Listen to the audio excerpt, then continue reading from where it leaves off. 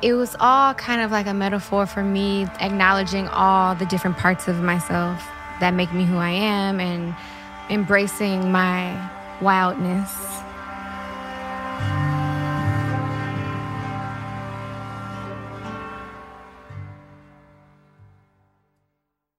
Hey everyone, welcome back to On Purpose, the #1 health podcast in the world. Thanks to each and every single one of you that come back every week to listen, learn, and grow. Now, I'm really looking forward to this next conversation because it's with someone who's been pouring their heart into making music about meditation, making it an opportunity for revelation in our own lives, and making it about healing. Today, I'm talking with Jhené Aiko about the sound healing and creative intention she pours into her music. Jhené is a 6-time Grammy-nominated R&B performer, and in addition to her music career, she's a Barnes & Noble best-selling author and mother. Her new album, Chilombo, is absolutely phenomenal. It's a work of art, and it's truly been the album of the year of helping people this year get through their struggle, their pain, and their challenges. And I'm so glad to have this conversation and share this space with her right now.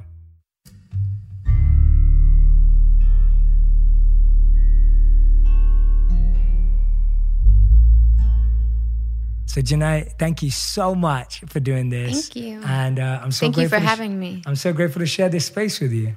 Thank you. Yeah. Same. I want to start with asking you probably something totally random, but I saw the other day you posted something on Instagram, which is where we connected, and you posted adventure in your caption, and then you were like what looked like next to an unearthed tree, or it was like this crazy background. Can you tell us about what that place was? Yeah, so I was in Point Lobos, which is in Carmel.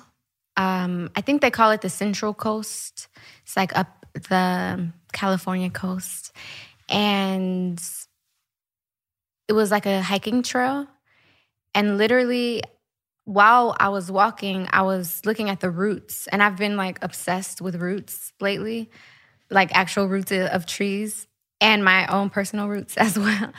And I saw them coming out while we were walking on the trail.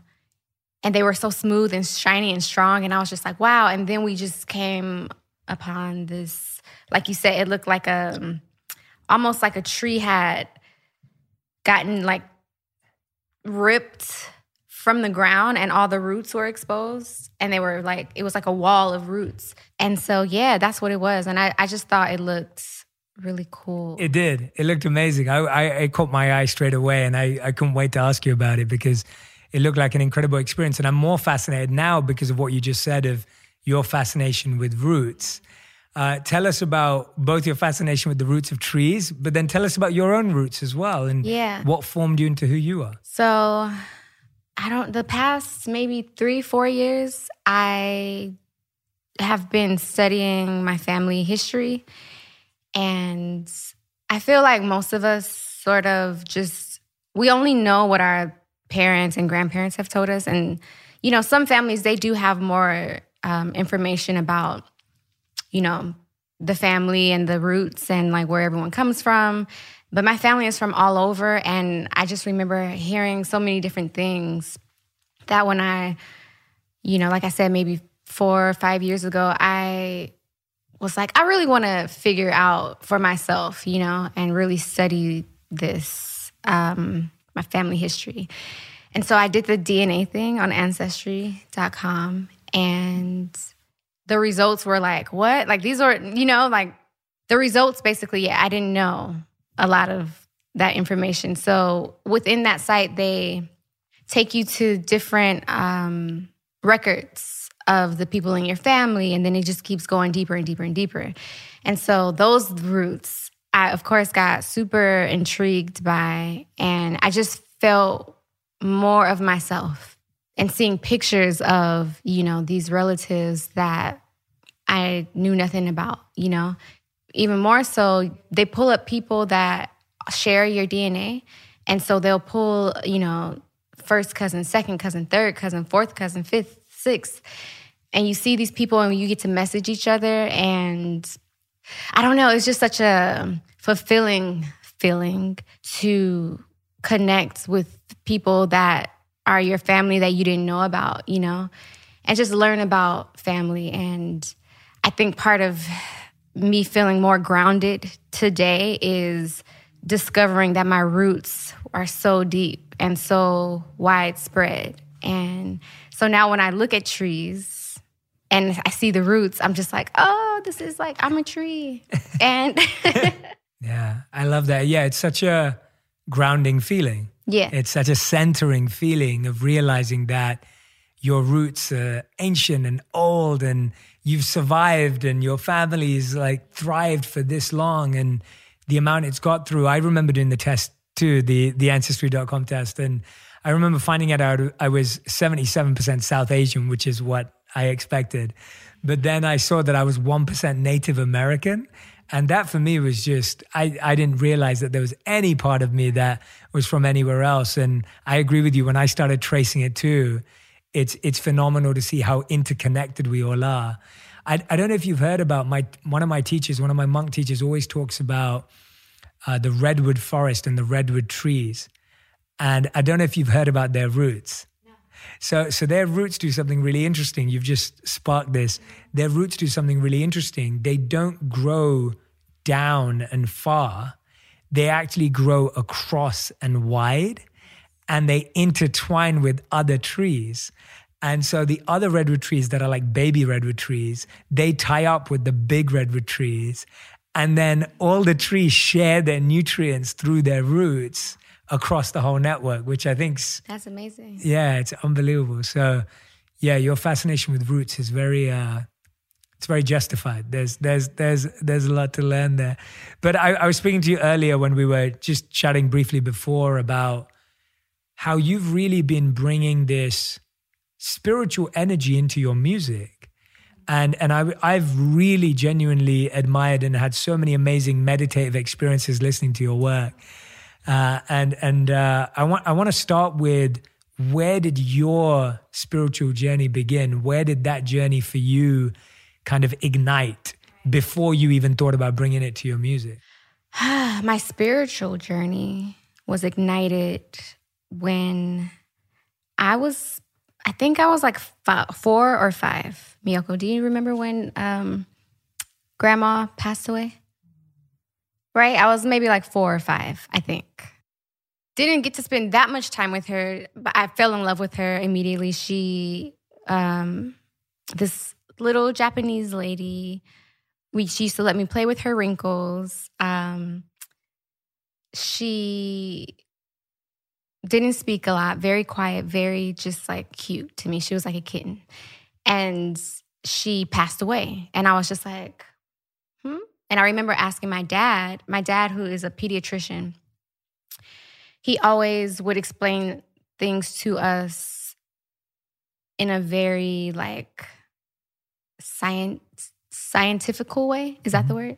Yeah, scientific. Yeah. Scientific. I'm sorry. That's cool. Let me say that again. He would always explain things to us in a scientific way. So I'm like, well, where did she go? And he's like, well, she went to sleep and she didn't wake back up. And I'm like, okay, so, and then what about like her body? And he was like, they burned her body. And so in my mind, I'm like, they burned her body. Cool.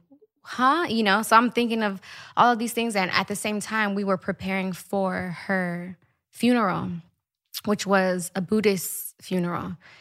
And I guess that was my first funeral for sure, but my first sort of spiritual, encounter. And at the same time, my grandmother would take us to Sunday school, to a Christian church.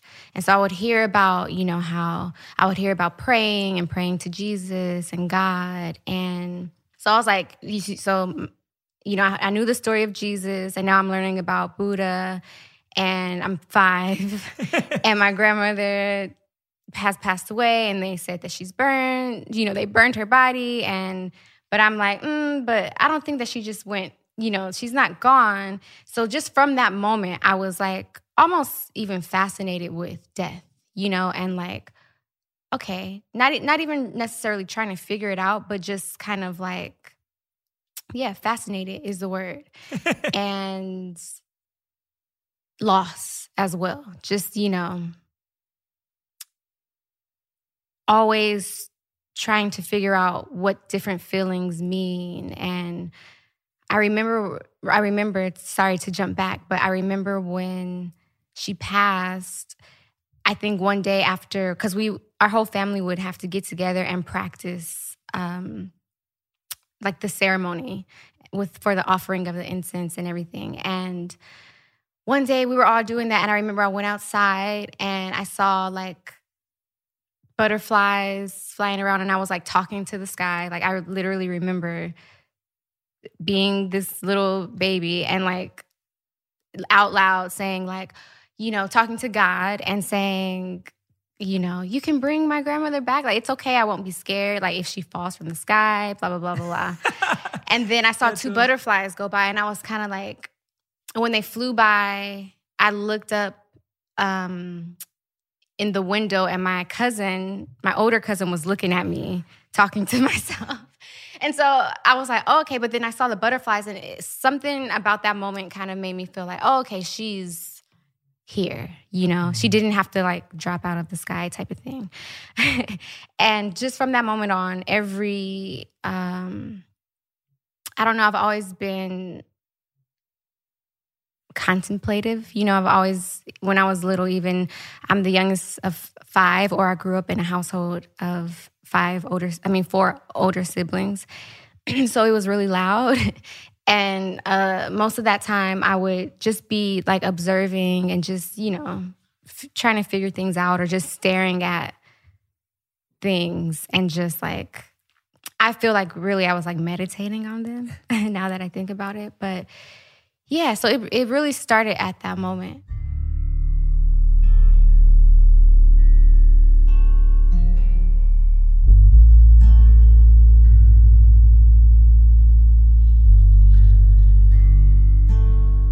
When was it where you started to realize this connection between your spiritual interest in music? Was that always there from the beginning of when you started your music journey, or was that more when you felt a certain level of personal growth and personal confidence in what you were finding?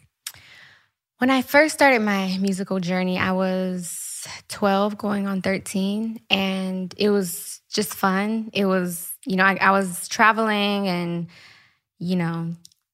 just meeting new people, and it was just more so fun for me. I didn't really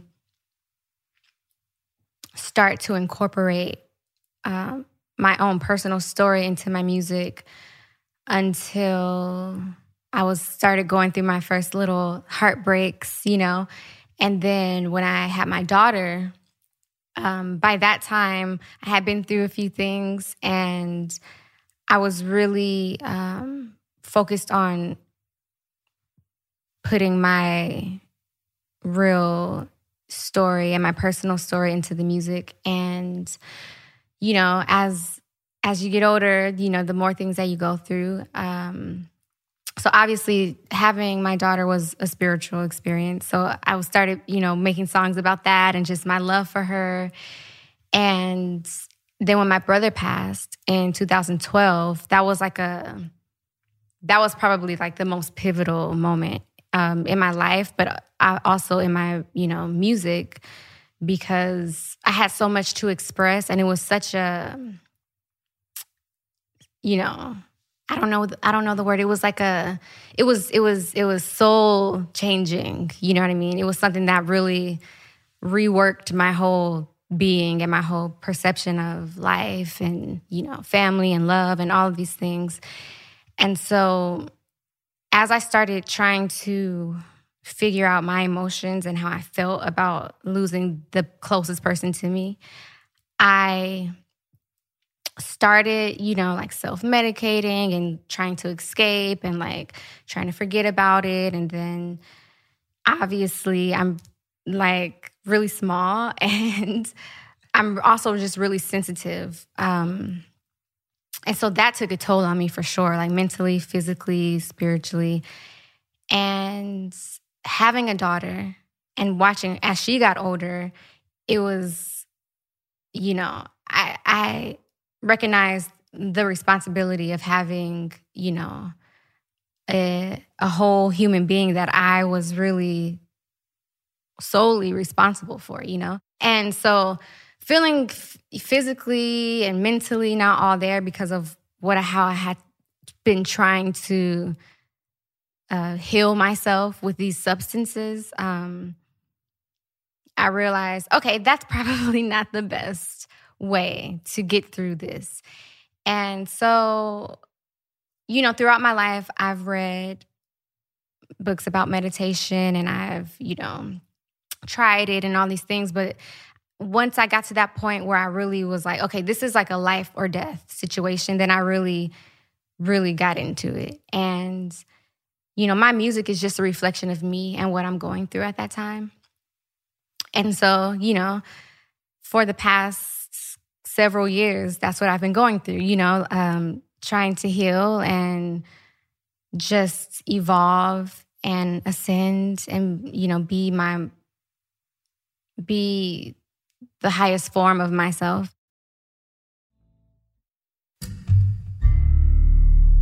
I want to be honest with you that sitting here listening to you is it's transforming internally for me. Like it's wonderful to hear you think through and hear about reflecting on pivotal moments in your life, because none of them sound easy, and you're going through them so young. And so to hear you actually share them in this way, I'm hoping that everyone who's listening and watching right now is feeling the same way, that they're feeling like they can reflect on their own life and find how these moments have made them stronger or made them more reflective or more meditative or more introspective. Because as you said, all of these things that are happening are just trying to help us learn something and help us find something more about ourselves. Right. And so when I hear you say that it was that moment when meditation became more real for you, what else do you think happened at that moment that you feel like at such a young age you've been able to develop that curiosity, but also resilience and that strength of you are? I think a very pivotal moment in my life was, and I don't even remember, I think I was just in a bookstore and I was probably in the astrology section, and right across from it was the Eastern religion. And I saw a Thich Nhat Hanh book, Pieces Every Step. And at that point, I was probably like 17 or 18. And I think I just liked that, you know, that title. And I read it probably in 2 or 3 days. And when I was younger, I used to read books like that. But at that age, 17, I wasn't reading books, you know, especially in 2 or 3 days. And it was so simple, so poetic. And I applied it immediately. And I just felt good. You know, I felt good. I felt happy. And from there on, I would always get his new books and give them to people. And I think with meditation, it was the same thing. When I felt how it made me feel, then I was like, okay, this is something that I want to exercise. I want to practice this because I can feel, you know, physically, mentally, spiritually, everything. I just feel better, you know? And the reason why, I know we were probably going to talk about him, but this is just on my mind right now. The reason why I love Thich Nhat Hanh, shout out to Julian for teaching me how to pronounce it correctly. I hope I said it right. You did. He states things so simply that anyone can understand. Mm-hmm. And the beautiful stories he tells to arrive to the lesson that he's teaching, it just makes it so much more impactful for me. And I love his meditations as well. They're so simple, you know. the red light meditation. Take that moment to breathe into your belly. Things like that have helped me practice more of a meditation as more of a way of living and not just like meditate every day for this amount of time. It's more like breathing through every moment, difficult or not, And, it's something that I'm not perfect at or the best at or even in the top, percentage of people that are great at it.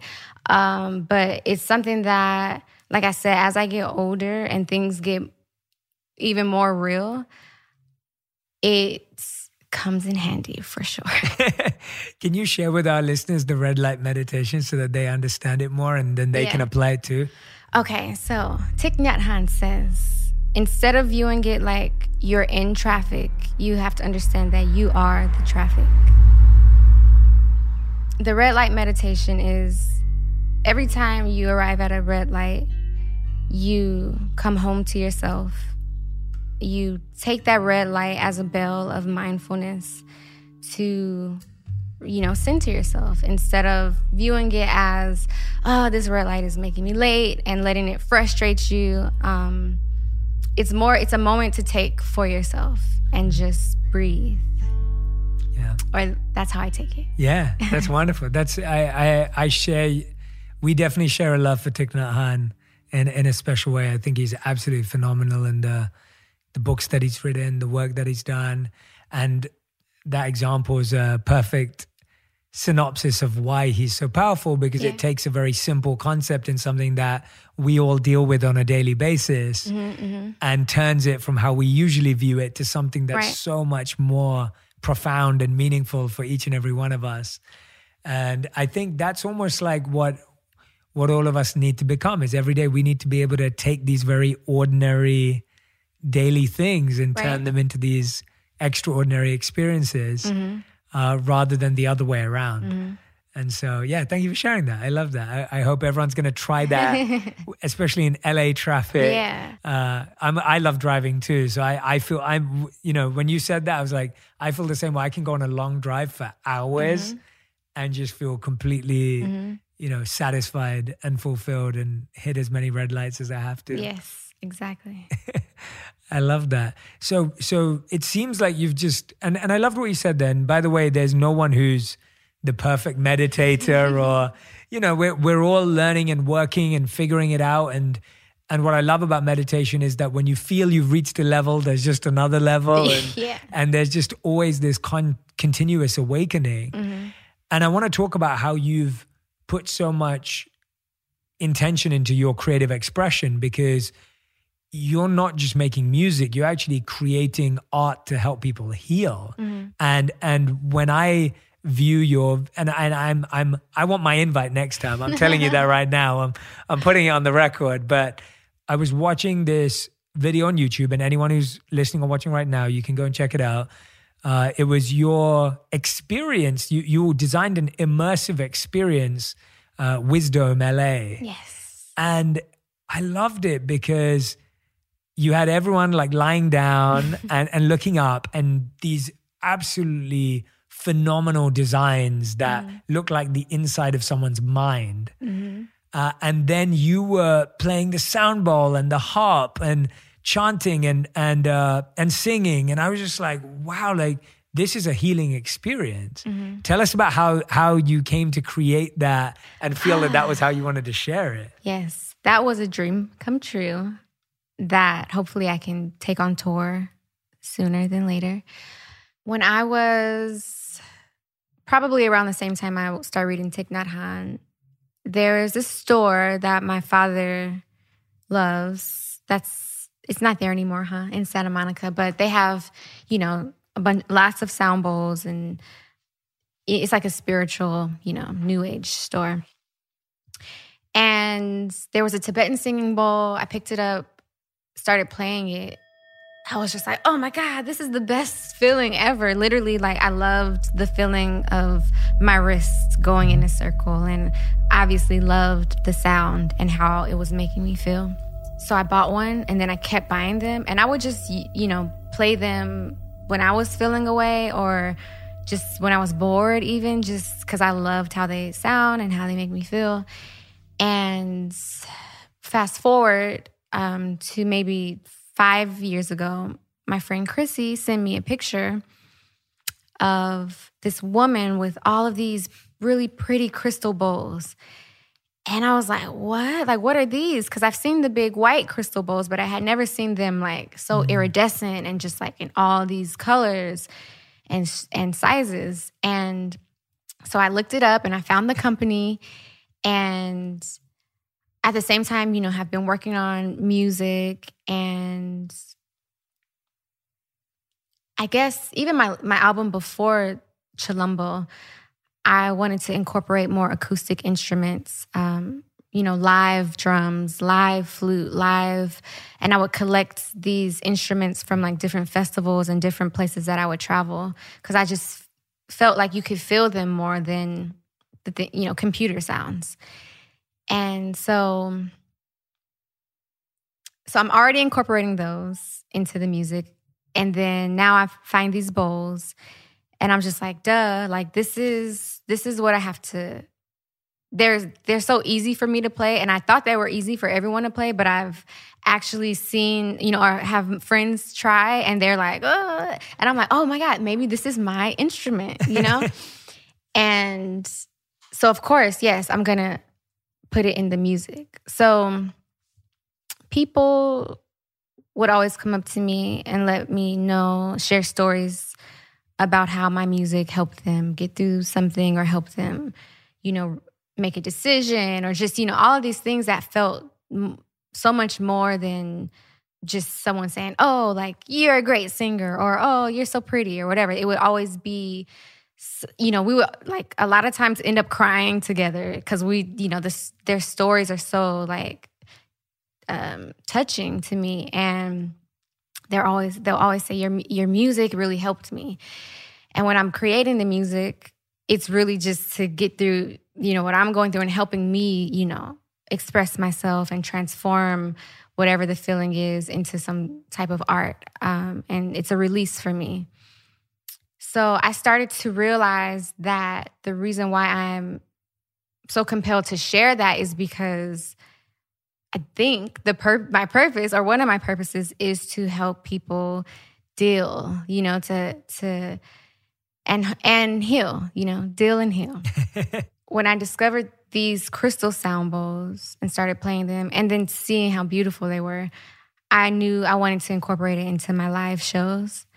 I started having this idea of like a lot of people listen to a lot of other types of music to like distract themselves, but that is no solution, to distract yourself. So I'm like, if I can give people experiences like this and music like this, that maybe you do want to just put it on to forget about what you're going through or whatever. But when you're listening, there's that intention there and that real healing in there that is really gonna resonate within your body and your spirit and actually help, and help center you or ground you or, whatever it is really that you turned on the song for, that's what it's gonna help. And so, yeah, I think that answers that. It does beautifully. It's I recommend everyone go and watch the video and try and imagine you're in the experience. When I started coming across mantra and frequency and vibration in these conversations around how healing could take place through music and through words and through language. Now, I can't sing to save my life, so I've always deeply prayed and wanted for incredibly talented musicians to hopefully one day use their platform to do that, because I just think that music's the most powerful thing in the world. And as you said, it can just be a distraction, or it can truly be something that deeply touches the heart and heals the heart even more than just touching. And to see you do it is just extremely hope-giving for me. And by the way, and it's different for different people. Like, and this sounds totally random and strange, but like for me, growing up listening to rap music was extremely healing. Yeah. Because for me, being able to listen to someone who had a tougher experience than I did, but giving me the permission to be able to express how I felt. And so I would sit and write poetry or spoken word when I was younger. Again, I can't sing, but I would write and I would share and I would think. And I think even now when I journal or when I wrote my book or even when I do the podcast, for me, language is so powerful and words is so powerful. And when you put that to music or you put that to sound, it's out of this world. And so, yeah, I felt like that was a universal experience that you were putting people into. There's also the other one that I've used of yours before, which was the one that was for triggers. And that's another great example of how you're creating stuff that's very specific for people. Tell us about why you created that one and where that one came from. So I was working on my album, which just means I'm living life and creating music at the same time. I was going through a period of time where I felt very triggered. When I was at the peak of feeling triggered, I recorded a song called Triggered. And it was a freestyle. And I just kind of just like let it all out. And immediately after, I felt, a release and I felt calm. And I was working with my sound bowls at the time as well. And I'm like, I'm going to do a mantra or a song. We call it modern mantra. Yeah. That can hopefully help people not reach that point of feeling enraged or chaotic or, out of control. Because I know for me, I can create a song when I'm feeling like that. But, other people need other outlets, or a lot of the times they will turn to music. And so that was the cool down of feeling triggered, or or for me, it was more like my intention was to have it be, when you feel triggered, turn this on.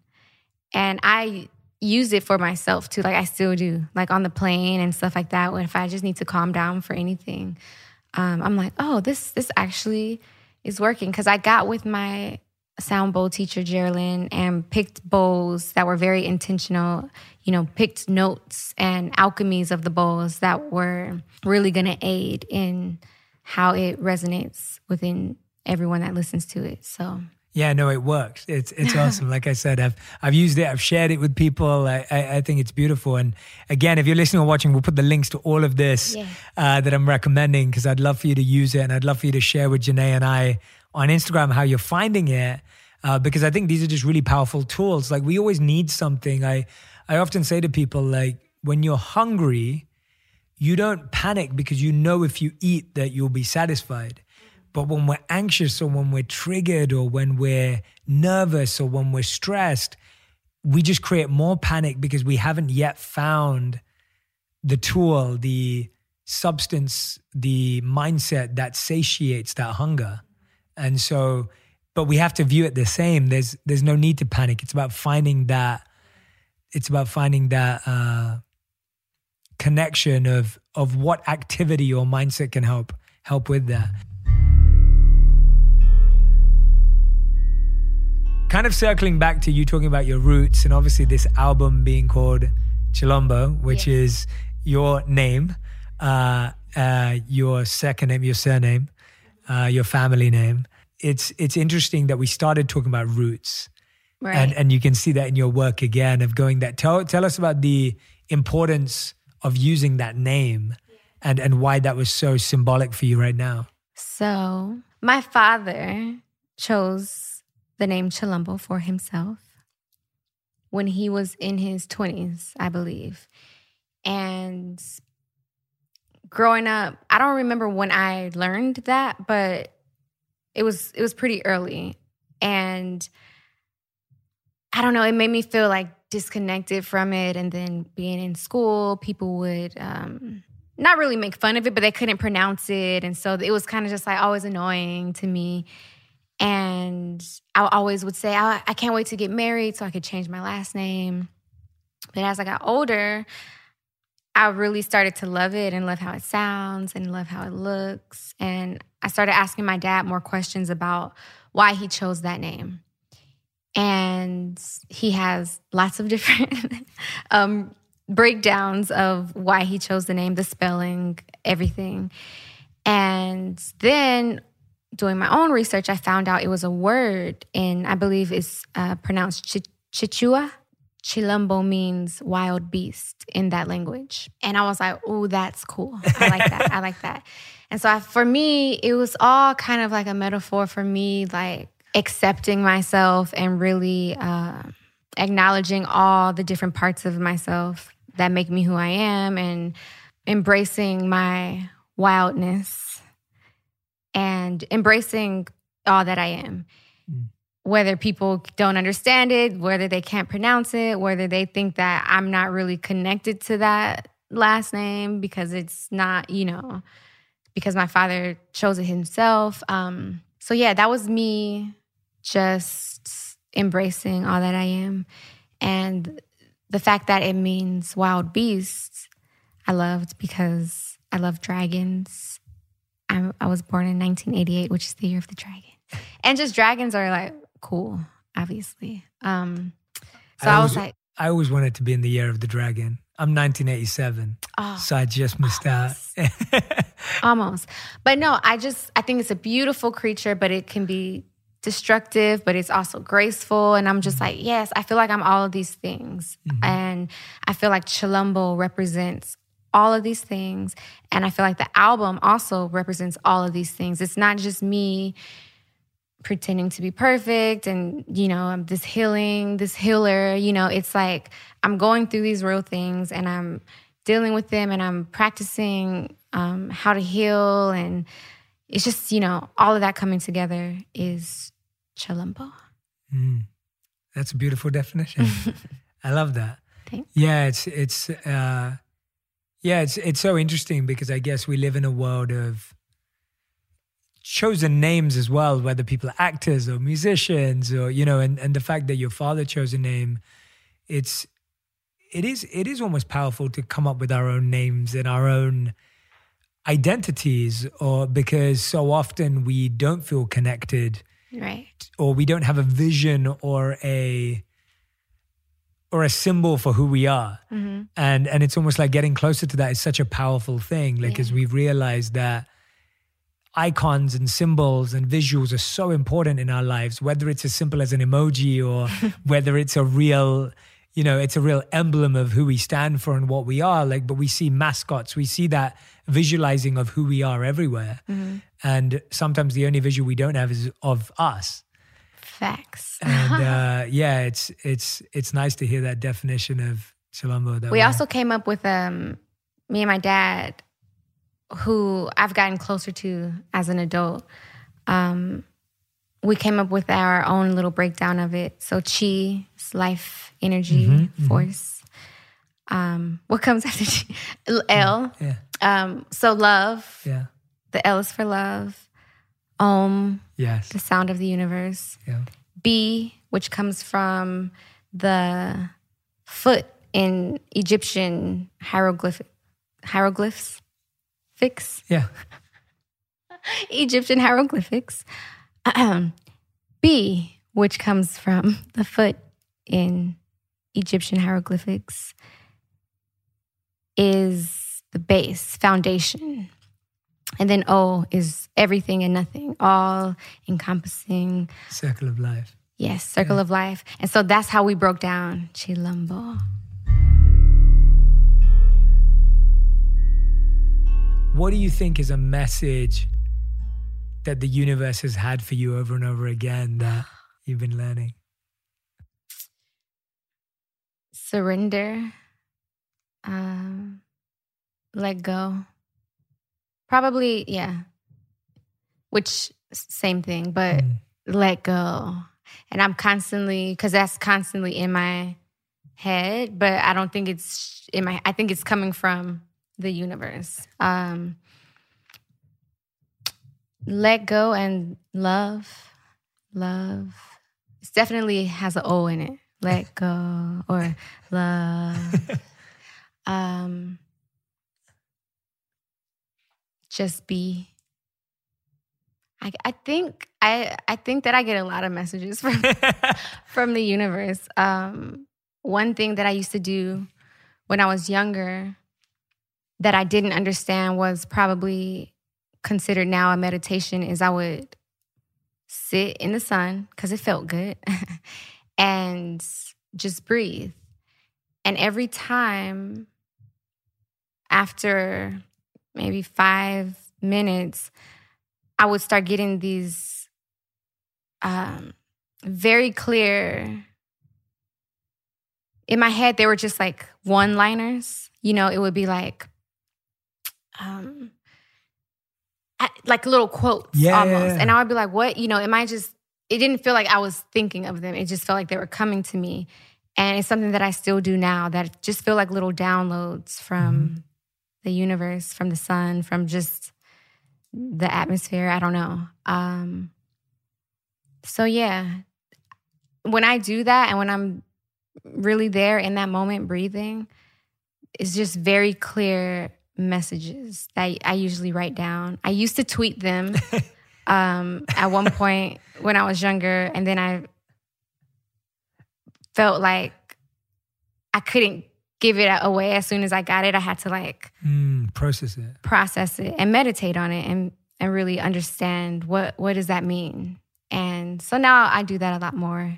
I still write them down for myself, but yeah, I love that. When I'm hearing you speak today, like I feel like, and obviously this has taken work, but you feel very in touch with your intuition and your like inner voice. Tell us about that journey, because I think a lot of people who listen sometimes struggle with like, well, I don't know whether this is really my intuition or whether it's my ego or whether it's my inner voice, or actually is it just my mind that's just tell us a bit about how you clarify the difference between the two for yourself and how you've become closer to your intuition. Yeah. I think that is more of a recent development within myself. I think naturally when I was younger, like, you know, in like grade school, it was my intuition and I knew it. But as I got older and more jaded by life, the voices grew and they multiplied, and I just felt like, oh my God, I'm crazy, you know? And then in the line of work that I do, I just started to get a lot of anxiety about things and just really doubt myself. And I feel like people close to me recognize it. And my friend Felicia, who she's amazing. She actually has, my friend, I always go on like go off topic. My friend Felicia, that's what podcasts are for. You could go as many tangents as you like. We're not, so me and my two friends, Ari and Felicia, we decided to go on a trip to the Esalen Institute. Have you heard of that? I have. I haven't been there. But. It's amazing. A little retreat. And she got me this book called, I think I remember the name of the book, Silencing Your Inner Critic. Because she was doing my makeup at the time, and, you know, she would see me so stressed before shows or after shows, and I would be like, how was it? Like, oh, I felt like it, yeah, you know, I would just be like so frustrated. And we never talked about it. She just like gave me that book. So I'm like, oh, okay, you see that I'm dealing with something right now. And really that book had so many great points and really helped me realize that I'm not these voices. I'm the observer of these, you know, I'm listening. I'm not them, you know? And so from that point on of reading that book, I started listening to my thoughts differently and saying, oh, okay, hi, okay, that's fine. But, you know, you don't decide, you know, who I am or how I feel. And reading more books that are, you know, just started yours. Thank you. You're familiar with Dr. Joe Dispenza? Yes. He's been on the podcast too. Oh, amazing. Amazing. Becoming Supernatural, The 7 Spiritual Laws of Success. Just practicing, because I was once again realizing that the habit of listening to these voices in my head and letting them control how I feel about myself and how I move daily, I was mindful enough to see that it was not the best, it wasn't the best practice. So now I just practice, the right things. Now I practice doing things that I feel like are best for me and my development as a person. More audiobooks in the car opposed to music or no music. Silence. Silence. Yeah. I drive in silence all the time. There's never really silence also, I realize. There's always something. We usually end every episode with something called the Final Five. This is a fast 5 round, which means every answer is either one word or one sentence maximum. One word or one sentence. Correct. Okay. Are you ready? Yes. Okay. Janae Aiko, this is your fast 5. The first question is, what has helped your mental health this year? Sleep. Second question, how do you personally refuel after pouring your heart into an album? Sleep. Sleep again? Third question, what's the biggest lesson you've learned in the last 12 months? Through difficult situations, when my energy feels all tangled up inside of me, is rather than try to get through it with that anxious energy, to slow down and to breathe through those moments. Question number 4, what's something that you're confident about that others may disagree with you on? There's nothing cuter, nothing more precious or magnificent as a cat. I always wanted a little cub, like always. So get a cat. Yeah. Or a Just lion get a cub. cat. Yeah. Probably a cat. All right, 5th and final question. If you could create one law that the whole world had to follow, what would it be? Share your food, share your home, share your ideas, share everything. And it'll be always an exchange and no one would go without. That's a beautiful answer. Very unique. We've never had anyone say that. That's awesome. Everyone, Janae Aiko, Chilombo, the album. Please, please, please go and check out all the links that we're going to put into the bio here. Janae, thank you so much for doing this. Thank you for this was me. So beautiful, so special. Thank you. I hope it's the start of a lifelong friendship. Yes, I look forward to it. And I'm so deeply grateful to have had you on the show. Everyone who's been listening or watching back at home, or whether you're at the gym, or whether you're walking, or you're walking your cat or your dog, please, please, please tag me and Janae on Instagram and share what resonated with you, what connected with you. What is it that she mentioned that you're going to practice or try out in your life? We'd love to hear. We'd love to see that. And again, I'll see you next week on Purpose. Thank you again, Janae. Thank you. Thank you so much.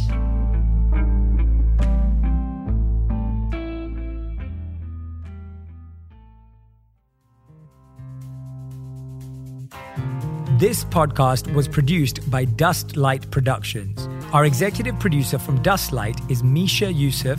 Our senior producer is Juliana Bradley. Our associate producer is Jacqueline Castillo. Valentino Rivera is our engineer.